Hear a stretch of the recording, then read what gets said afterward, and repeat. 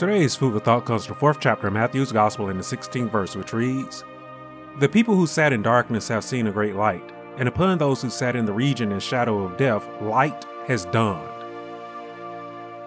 For us to understand what Jesus was saying here as he began his ministry, during the time between the Old and the New Testaments, the Lord quote-unquote went silent for 400 years as the world fell into darkness. Now, this darkness, I want you to understand, is not a reference to literal darkness where there was no light radiating from the sun and from the stars above at night.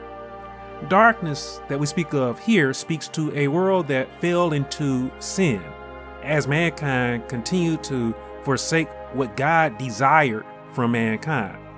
You see, the Lord, he desires, and he still desires, for mankind to be holy, for mankind to be righteous. But in our nature, we are everything but holy and righteous. We are wicked. We are sinners.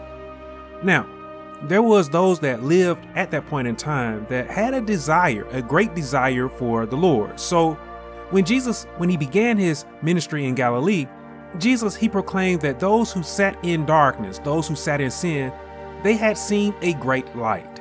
Jesus, he proclaimed that those who sat in the region and the shadow of death, that is, living in sin that would approach the second death, Jesus said that light had dawned.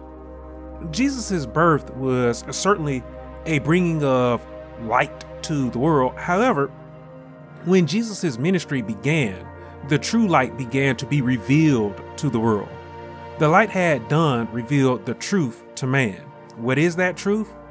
Well, that truth is that one does not have to live in sin to the second death, but that one can be saved by faith in Christ and delivered unto salvation. This is the light that I preach of.